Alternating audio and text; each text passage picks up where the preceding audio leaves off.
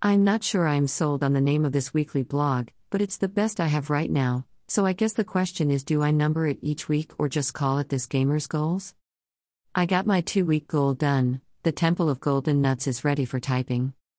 This week my goals are to get more work done on the Ravenloft adventure for Ice and Dice and Bloodmoor Keep for Virtual Greyhawk Con.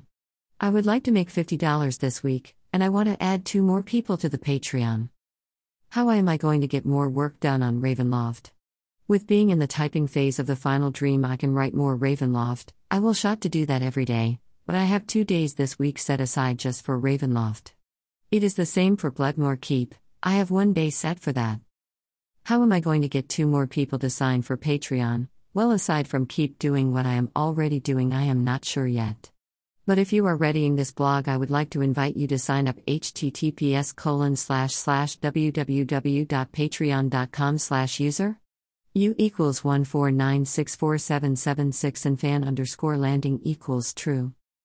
Alright, I think that is it for this week's goals, so until next time, keep gaming.